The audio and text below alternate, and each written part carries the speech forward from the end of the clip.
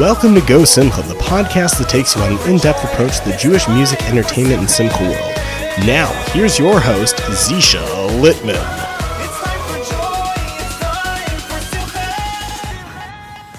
The following episode of Go Simcha, the podcast, is proudly sponsored by Keren Simchas Chassan V'Kala. Keren Simchas Chassan V'Kala was founded over 25 years ago and is based in Brooklyn, New York. KSCVK helps widows, orphans, and people who are in dire need of marrying off a child. Working through their network of vendors, KSCVK ensures that every wedding is just as special as the next.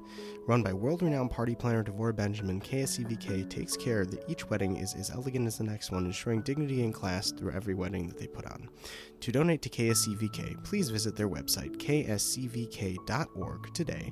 That's kscvk.org, and help make someone's wedding special. Hey everybody, welcome back. This is really exciting. We're now up to season 2 of Go Simcha, the podcast. Kicking off episode 1, we have a very, very special guest with us, joining us on the show. This season, we're going to be sitting down with a lot of very cool, very interesting Jewish musicians and singers, both new and old, to hear their stories, to get to know them a little bit better, and to give you a better perspective on the Jewish music world from yesteryear.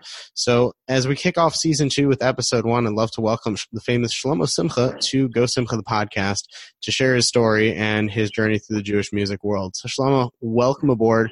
Pleasure to have you. How are you? Hi, Shalom Aleichem. It's great to be here. My mother always used to tell me that when it Go Simcha, it's part of my name, so it's great to be on Go Simcha. Amazing. And we're very excited to be here. Amazing. So how did it all begin with you? I mean, you've been in the game for a long time. You have countless albums out there, both of yourself and collaborations with other artists. But you've been in the game for a very, very long time. And you're Canadian. You're not from the States. You're from Toronto. I'm actually British. I was born in England. I was born in Manchester. Grew up in London, and I only came to Canada after I got married. I went to Kollel in Montreal. And then I got a chazanus position in a shul. I was 5 years in Montreal, and I've been 25 years in Toronto. Well, that's fun. And my first album is about 26 years now. Wow. It's about 26 years since my first recording. I mean, now that you mentioned that you're British, and I definitely hear the Mancunian accent coming out from you. When I originally spoke to you, I never would have guessed you were British. That's pretty cool. Just a little bit left there. Well, but it's funny because with English, depending on where you've been. I have a friend of mine who lives across the street from me. Him and his wife are both English. He's from Leeds. His wife grew up here in Israel, and you would never guess that she was English, except when she gets mad at the kids. The British comes out. Usually when I go home to visit, if I go to visit if I'm in England with family, when I get back the first few days, people who've known me a long time suddenly detect, a little bit of an accent. It comes on a little stronger. That's funny. Listen, Toronto's close enough to England. You know what I'm saying? All run by the same queen. But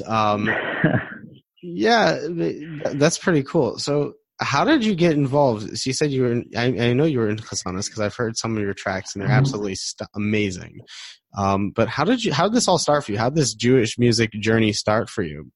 Because you're coming from a different world than a lot of these guys nowadays who are getting into it, and it seems a bit easier with all the electronics and all the different things. Yeah. So the Jewish the music started for me. I mean, as a kid, I loved music. I'm one of 13 kids, and we all sang. Everybody sang, and it was I just thought that's what goes on in every house. And I remember whenever I knew there was a concert in town or anything, I used to beg my mother to take me. And it was very hard to have a trip one-on-one, when you're one of 13. But my mother made the effort. She used to take me. I remember going to a free concert. I was probably about 11 years old maybe. And, I remember telling my mother, one day I'm going to be up there. I always had this passion to express, to express music, to be able to get up there and express singing and bring something to the world. And I ended up getting a stellar in Montreal. I was there for 5 years.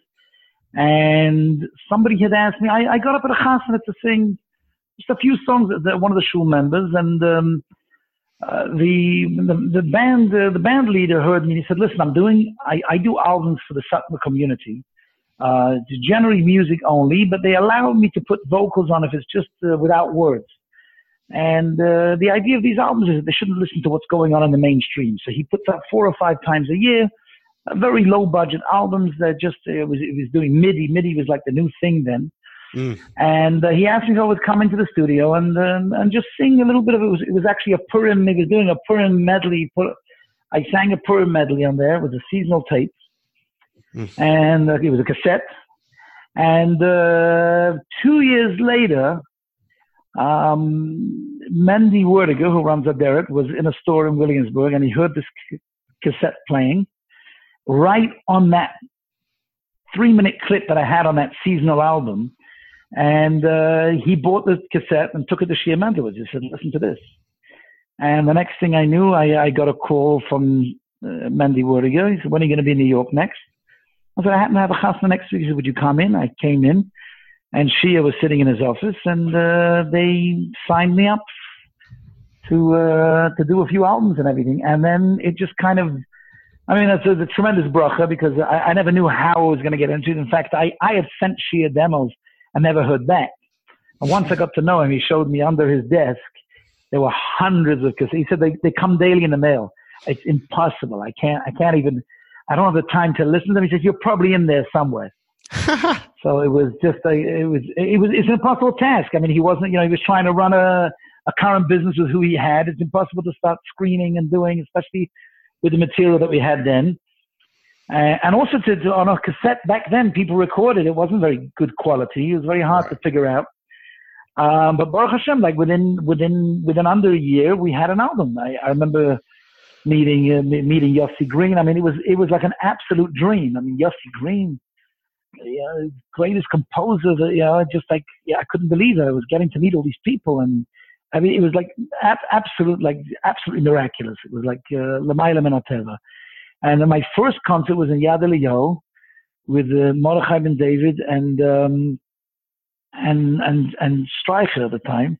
Wow. In Yad Eliyahu, 12,000 people. The first time I ever appeared publicly was 12,000 people, and it was before my album had even come out. So there was a lot of bracha that took me, that took me where I got, and in those days, when a cassette, like CD, it was a big suffix whether we should make a CD, because it was so expensive to make a CD. We had to see how the cassette sales would go to determine whether I would be could actually have a CD. There was just at the end where they stopped, they were still pressing LPs. It was just coming to the end of that. And they decided that they were going to go ahead with the CDs, and we made CDs. It was like a big deal. Things went from there. Baruch Hashem, singing in Hask, singing in other places, just, mamish, big siyata d'shmaya. I can't really take credit for any of that. It's just like, just big siyata d'shmaya that was able to do it, because there are a lot of incredible, talented voices out there, great Bali Regish that just, the window doesn't open. It's very hard. And today it has other difficulties, because as much as everything's open, there's millions of sound bites going all the time, and to catch that window. When I came out with the first album, for like 8 months, there was nothing else out there. So people would tell me, I remember summer camp, I remember driving here, I remember flying here, I remember getting through the winters. Nowadays, your window of highlighting something is, if you're lucky, you've got your 2 weeks, and then there's some other sensational thing out there that's got the spotlight. It's just, that's the reality of today. Yeah. Baruch Hashem, I have fans from the years, but if I had to start today, it would be very difficult. Right.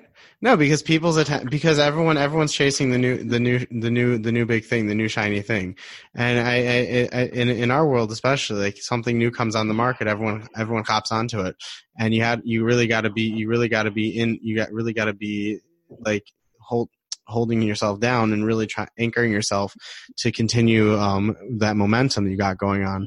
It seems like you've been doing this for quite some time, for close to 3 decades, and you have a very Baruch Hashem. And the secret is to stay true to who you are. Yeah, 100%. Don't try and change with what's going on. The reality is, when everybody settles down and the beat stops and the disco noise stops, and the kids sit down and they get serious about a kumzit, what are they singing? Everything they're singing is 25 years old. Yep. Pretty much. I'm not saying there's not. It's a good schoire. I'm not saying Matti Stein. That's there's still some gewaltige Geschmack in the Gunim that to me I believe are timeless. Vihi Noyam there's many of us in the Gunim that mamish I feel that have that quality of. But I'm saying Klalistik, a lot of them in the Gunim, within 6 months they're gone. I mean, to sing at Chasnas, I have to learn songs that I know in 6 months nobody will even remember them. Wow. It's just something that we have to do. Right. You still do weddings? I still do weddings, yes. Yeah. Some people tell me, I can't believe you're still out there. So first of all, I'm 50 years old. Moshe Rabbeinu's career started at 80. And he, in the following 40 years, he made history that they're still talking about until today. I'm 30 years away from when Moshe started. So we're here. And Baruch Hashem, we've got chayas, we've got strength, and the Eibishter gave me a talent, and gave me an ability, and we're going to use it as long as the Eibishter gives us koach. Absolutely amazing. Now, it's funny. I was listening to a bunch of your albums the past couple of days, and you have a very interesting sound. Like you do have that. A couple of those albums they're all chazanas and are all like very serious. And then you have a lot of different more upbeat, more horroric things, and more levidic things. But it still sounds it's very real. It's very raw, and it's quite nice. And very nice to the ears to listen to. I happen to be not just a host of a podcast talks about music. I happen to be a musician myself, so I know how to pick these things out. And I like when I hear good sound. And that's what I've noticed a lot with like the older albums, the more old school musicians and singers such as yourself, is that it's a different sound. It's a more real sound, more serious sound, as opposed to what you hear nowadays, with all the electronics and the synths and the electronic music itself. It's a totally different world. So it does bring. Listen, it's made a lot of things. It's made life a lot easier. Oh, but for sure. The trick is to stay. You got to stay true to the basic. If you're a guitarist and you're playing guitar, just because there's an electric guitar, you get lazy and you don't learn the chords and you just allow it to auto correct itself. No, if you're a player, you're a player, and then the electronics will enhance what you're doing. Right. You need to really, the key thing is to really make sure to put it. We're working right now. I mentioned to you, I'm working on H3 with the A.B. Rottenberg. Yep. And Baruch Hashem, the first H is, the H1, there's still like 5 hits on one album that are still being sung today, even though a lot of the kids don't even know. They don't even know. The design of H really was that we wanted to sell nigunim. We didn't want to sell ourselves. We wanted the nigunim to carry themselves. So specifically, there were duets and trios, and we had guest appearances, and we had we had like a choral group. The idea was that the nigunim, the nigunim should sell the album, and not that somebody was featuring a specific singer. And so it's a funny thing. Like I was at my brother's house. He tells me to ask my niece if she knows Habeit Mishamayim Ra'eh. And I said, do you know this song? Ha ha, bitch, because of course that's the Maccabees. Oh. It was on the first H. Wow. So it was like, this is my niece. She doesn't know that I sang that song, and that was something we put together. So I'm just saying that but the bottom line is it's stood the test of time. It's third generation singing those songs.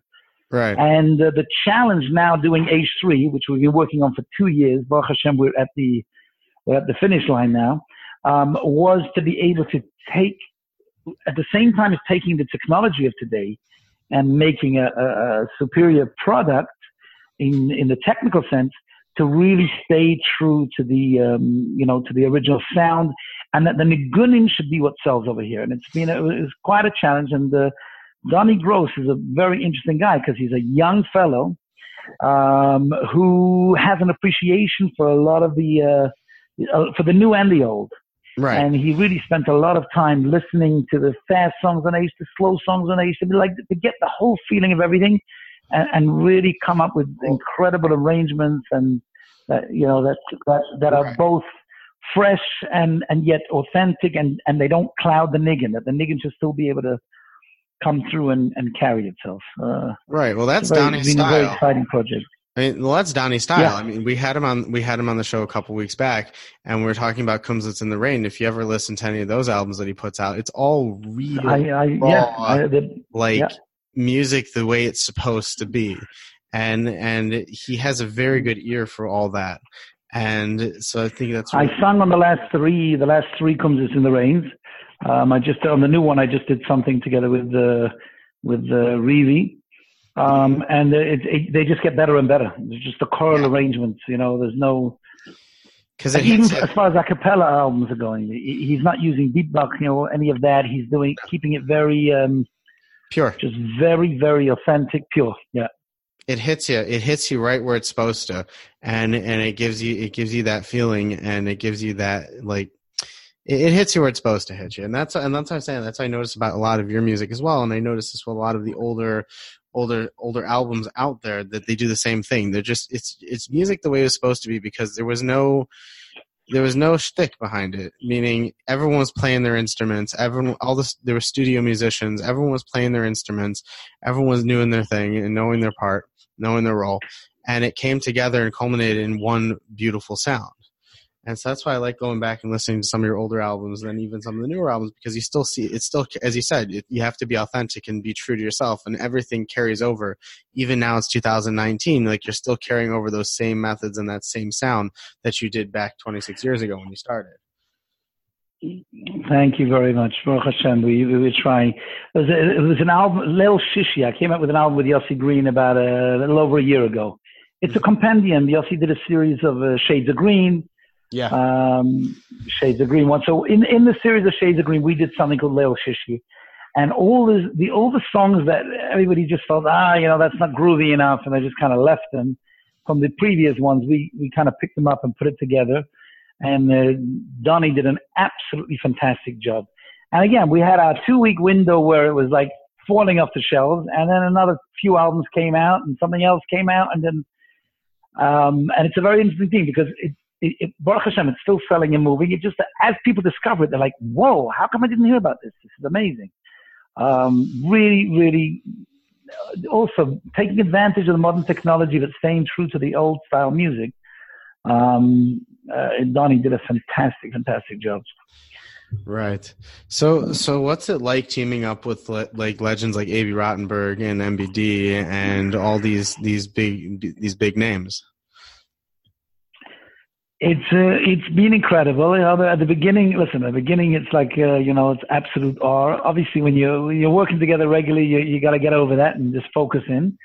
But it's never lost on me. I mean, Baruch Hashem, today, we have a close relationship. We're close family, friends, but it's never lost on me. I mean, he's absolutely incredible. And just the creativity process throughout this album has been incredible, because besides just the composing, we get into the studio, and Donnie did a very interesting thing, because he had us come in where he had MIDI arrangements. We haven't committed yet to the music, which allowed that if things develop in the studio, he can go with it and just rewrite it and feature what's going on.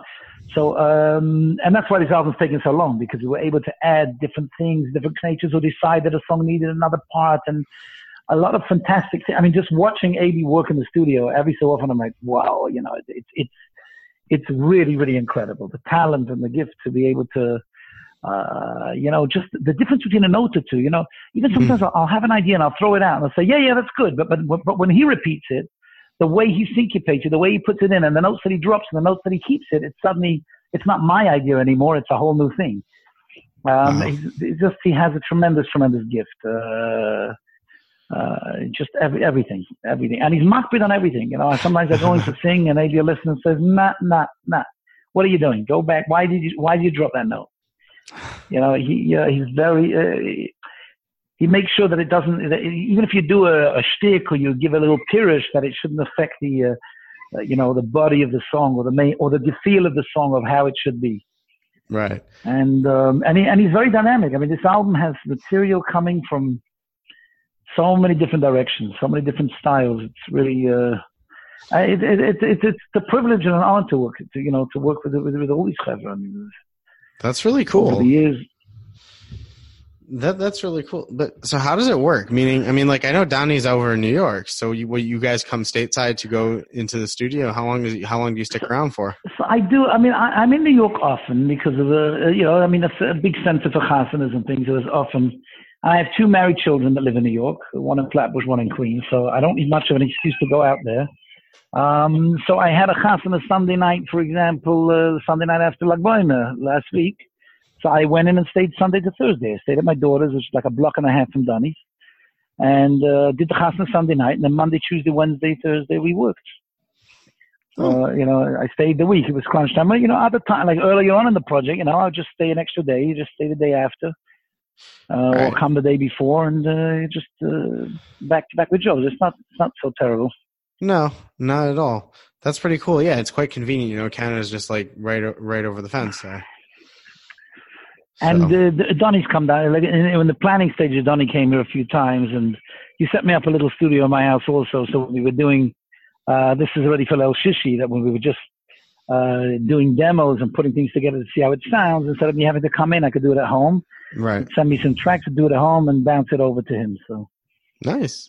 Which is also something you couldn't do years ago. What a world! What an age of technology we live in. It's very interesting that you ended up in Toronto. You're based in Toronto. Toronto has a very rich history when it comes to Jewish music. It has a lot of it's fascinating. Shlomo Carlebach, Avi Rottenberg, Moshe Yes. Mm-hmm. Ding used to live here. He in the early days.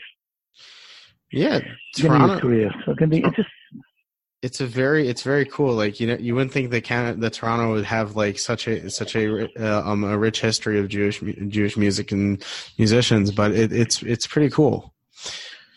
I don't know what the fact is about. Rachmiel Bigon was here. The Miami choir came out of Toronto Pirche. That all started here. He worked in Toronto Pirche. Yep. It's an interesting how Toronto's had that link. Yeah, well, listen, Canadians are nice and friendly. What can you say? It's interesting. Before 9/11, I wouldn't even tell my kids I was going. I would leave in the afternoon, go to do a chasana, and by 8 in the morning, I was already here to do carpool. Wow. Now it's not so.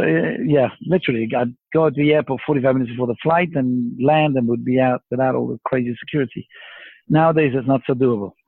Wow, that's crazy. It's funny. You have an album called "Made in Canada." What was that all about? Yes. That was when Chazan Motz and Yaakov Motz was here in town, living here. We worked in the same shul. I davened 3 Shabbos and he davened 1. And we had 1 week that was much more operatic and with a choir and everything. And I did more the Balfila, more the Shira B'Tzibor. It was a big shul, 1,200 families, and this was it was a good combination. A few times a year we would daven together.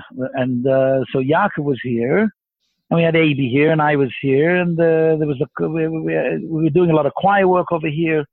So, Ding decided that he'd come out here and do an album called Made in Canada and just take all the guys that are associated with the industry that are living here and do an album together.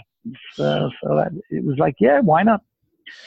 Why not, eh? He came over here to work. I mean, to work on our own turf. It was very nice. It made life easier.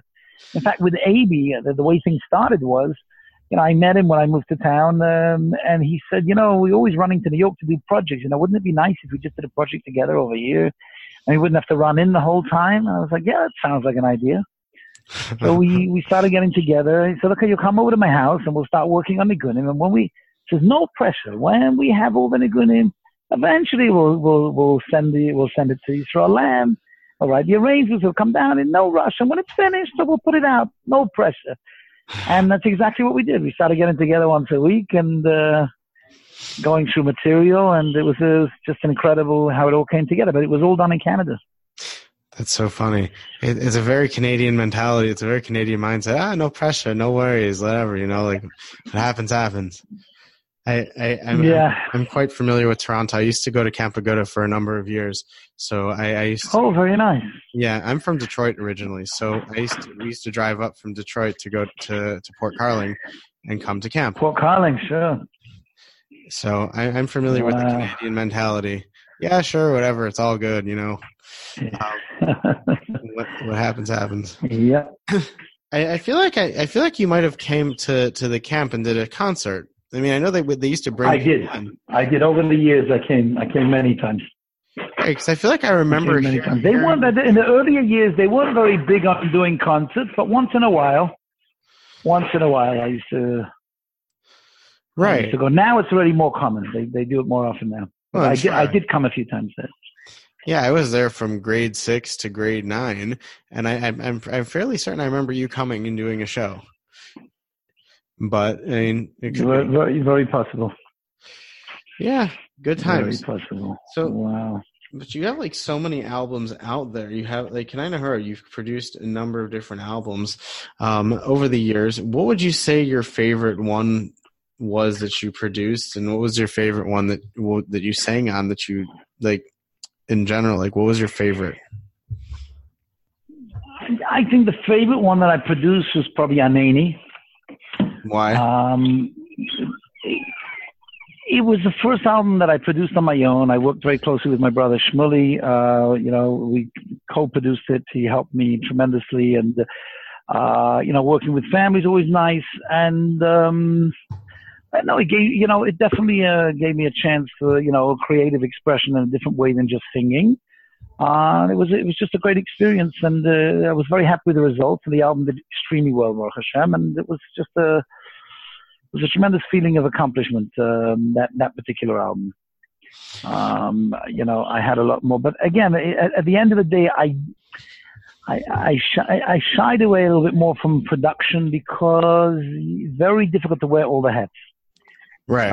If you're performing and you're busy with production, yes, you could do it. You could do a high-end wedding with strings and whatever, and you organize it. You can manage, but once it becomes very difficult. Even your relationship with people. If you're a producer and you're a singer, it's very different.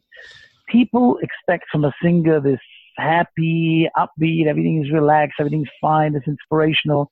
If you're the same guy that has to negotiate and say, where the heck is this and what is that and why didn't this happen and we can't do that and it's late and we got to move it. It's very difficult to be the director and be the person that that's supposed to bring the feel good.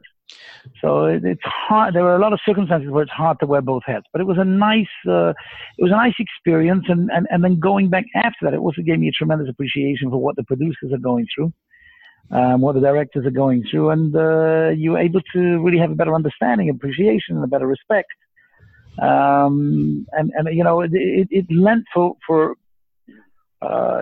it just lent itself. The experience allowed me to have a better relationship with the producers. Having a better idea of what they're doing and having a better appreciation of what they do. But that particular album I enjoyed very much. Nice.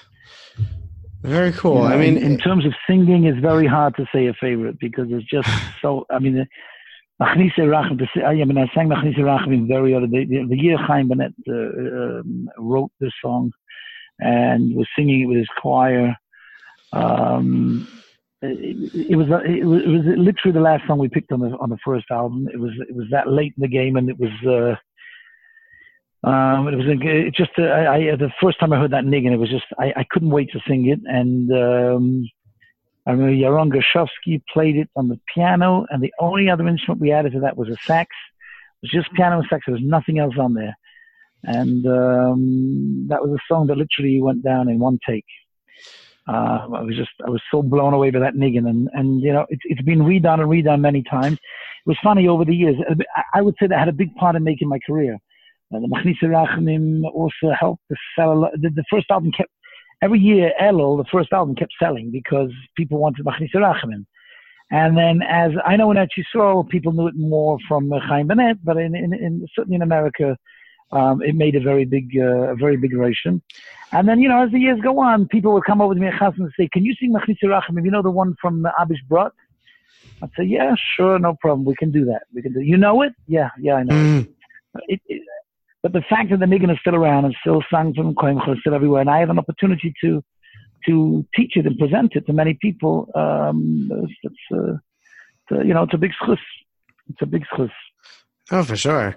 And I think it's amazing that, like, your nigunim that you sang back many years ago are still around today. Granted, maybe people don't necessarily know who's behind them, but the fact that they're still being passed down and sung throughout the generations is something that's really amazing and that will never change. And that's really the power of music right there, is that no matter what, right. No matter what the sound is, no matter what's going on, you're still going to have that bass. You're still going to have that those core nigunim that'll never change. And it was funny. I was actually talking about this with a friend of mine today who's a singer, and he said nowadays, unfortunately, most people are very tone deaf, and they don't really know what sounds good. So they think that everything generally sounds good, but there's not. But to find real talents and to find real music nowadays, even in the Jewish world, it's very hard. And so that's why I was saying it's really cool that these nigunim are still going strong throughout the generations. It is, and there is a ton out there, and I think that as the dust settles, as the different fads and cycles pass, the authentic music always ends up surfacing, always ends up being there, and being the there's a certain way of how a Yiddish nigun should be, and it's been that way for hundreds of years, and I think that's. Of course, there's always going to be an influence from the outside. I mean, if you listen to Sephardic music and you listen to Oriental music, there is a similarity. There's no question about it that the culture that we live in has an effect on some level, right. Of how the expression is. But the makor, as long as the makor is coming from a coming from the right place, and it's driven by melody. I think when a nigun, it's very hard to define. When people say, define what would you call a Yiddish nigun? I'm not a maven. I know what moves me and what doesn't move me, and it's a very hard thing. How do you draw that line? What's the definition? Right. No, for sure. But I have, if you look in the Sfarim, there is a definition actually, really, that if the song is driven by melody, generally it's not makabel tumah, and if it's driven by rhythm, in other words, that it doesn't matter what the melody is, that the main strength of the song is just the drive of the beat, then that's a different story. That's not the definition. So really, and really, that's really what a lot of what's going on today, where the melody is irrelevant. It's just about the drive. As soon as the melody becomes relevant, you're dealing with a different story. That's so interesting. I never heard that shot before. That's very interesting, and it makes sense. It makes a lot of sense because the beat, when people just want to hear that beat, they want to hear that pumping melody, that pumping beat, and all that noise. It really blocks what's most important is the melody and the flow and how the melody is really what penetrates in the neshama and really what gets into you. Wow, that's really interesting. There was a book written, which I'm not going to quote because I don't like everything about that book. But there was one thing in there that I did like. There was a sefer written to define the difference in music, but the motives were wrong. It was coming from a kanois that I think was not, the motive was not to bring people closer to Hashem and to bring people closer to each other. It was more of a kanois thing. But there was one thing in there that really impressed me, and that was they did a test in a greenhouse, where they played classical music and they grew flowers. And the plants, different plants and flowers, and over a 3-month period, the plants actually not only did well, but the heads of the flowers were facing the speakers. And then they took the same greenhouse and they planted the same plants and they played rock and roll. And the flowers did not do well at all. A lot withered and died, and the ones that did survive were very weak. and the heads of the flowers were facing away from the speakers. This is scientific. Wow. This is just a fact. And the argument was, if that's the effect on a tzameach, imagine the effect on a chai. We know from the Ketores that you're supposed to talk because the koil yofel absamim, that there is an effect of sound on plants. We know that from the Torah. It's not a foreign concept. And that impressed me. What impressed me is that they didn't do the test with Jewish music. They did it with classical and rock and roll. So it really just proved that point that, when Chazal say that music is not makabel tumah, yeah, you can have classical music. You can be misoira. Right. But again, music is a hechsher. It's not the actual. It's a regesh that you need to give it the hand and feet, because emotion without direction is dangerous. That's a car without a driver. You gotta steer it. Wow, that's deep. Yeah, that's really deep there.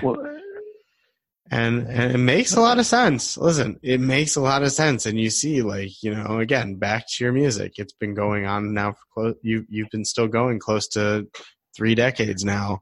And some of the newer stuff that's coming on the market, it's here one day, gone the next, because it's driven by the beat, it's driven by the sound, and not by the melody, and not by its main koach. That's really cool. So who out of all the people you've worked with over the years, out of all the people you performed with over the years, who's been your favorite person? I know it's a tough question. It is a very tough question. It's a very tough question because there's listen. First of all, when it comes to inspiration, it's like if you're buying people always say, who's your favorite artist? What's your favorite album? Right. When you're buying a dining room set, you're buying one and you're going to use it for 30 years. When you're buying music, I could listen to 20 singers in a week and enjoy them all in a different way. I get tremendous inspiration from Motche, and he's a pleasure to work with, and he's a warme Yid and a heilige Yid, and I like the fact that he brings the whole Yiddishkeit and his whole avoid that comes into his music, which is incredible. Avram Fried, way before I ever met him, as a teenager when I was struggling, I got tremendous ruchnis gechayes from his music, and it was a tremendous thing to be able to perform with him later on in life. AD brings tremendous. Robert Chait, the purity of the kids' choirs that are out there. There's ain't a dollar safe. The Kleine Hara, there's so much amazing talent and hergish and amazing things that have been done, and singing for Cholim and raising money and Hask. And, it's just, I have a group in Toronto. We have the Simcha Squad, where it's a WhatsApp chat where every day, there's a Choyle, who's available, and it takes a lot of amateur players that don't often get the chance to play it. They haven't had time to advance their music career to do it professionally. They come after work with a guitar, with a bongo, with a keyboard, with a saxophone or a trumpet, and we go and misamech people. And I love those gigs. There's something incredible about them. Making something useful out of it, and a lot of people got to actually grow and get great experience by doing this. So it's very, it's not an area where you could really have, a favorite. There's just a lot of tremendous talent. You were talking about old and new. I'm going to England in a few weeks in Hashem. I'm doing a dinner for Boine Oilam, actually doing a dinner, and they're putting together a fantastic musical program, as opposed to just come up there and give us half an hour of. They're doing something really, really special, and they're creating something very special. I don't really want to give it away beforehand. Okay. But the Yaron Gashofsky is going to be there, and he's writing special arrangements for the event, and they're doing something really amazing. And it's like 10 times the work that I would usually have to do to go to a dinner, but I'm absolutely excited and loving it. And Yaron is a guy that, that's been around. He played on my first album. He's still around. Even in his career with the Manhattan Transfer, he's been with the Manhattan Transfer for 40 years, and they still sell out performances all over the world and have won all sorts of awards.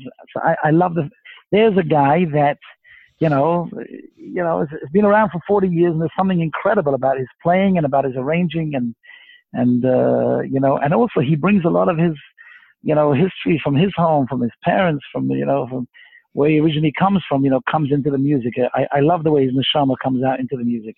So it's very exciting to be working together with him to put something special together. And the Nigunim that we're doing there is a mix of old and new. It's really a tremendous mix of old and new. Kanai Nahara. That's really incredible. That's really, really incredible. And I see, that's the best part about it is if you enjoy what you're doing and you get that geschmack from what you're doing, you enjoy going out there and putting on these concerts and creating these albums and giving people real chizuk through your music and giving people like that and people can really connect with you through your music, then you're doing your job right. I think that's absolutely incredible, and you should continue to have so much hatzlacha and bracha from this and nachas from everybody listening to you. Well, Shlomo, it was seriously a real pleasure to have you on my show. I'm happy we got to kick off season 2 with a legend. And it's great to have people like you doing what you're doing, to give people insights and be able to really in this fast-paced world, to be able to take a second and review and internalize and try and process what's going on. 100%. I mean, this is why people like our show. I mean, in the previous season, we had over 40 episodes, and we have a very large fan base of people who love to listen to our show because, I like talking with you guys to really get a better understanding of what goes on in the Jewish music world, because at the end of the day, you guys are people too. You have lives, and you're not just people who go out there and perform on stage. You have lives and you have stories, and what got you to where you are and how you became the people you are is all tremendous siyat d'shmaya. The Eibishter has helped you so much. And you just really have a lot of the musicians we've had on the show that you guys really have some interesting stories.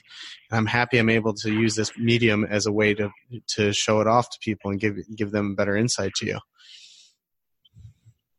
Thank you very much for what you do. And we should all be inspired. The Torah, we're coming to Mountain Torah right now. It's Shira. The Torah is called Shira. Yep. Torah is called Shira.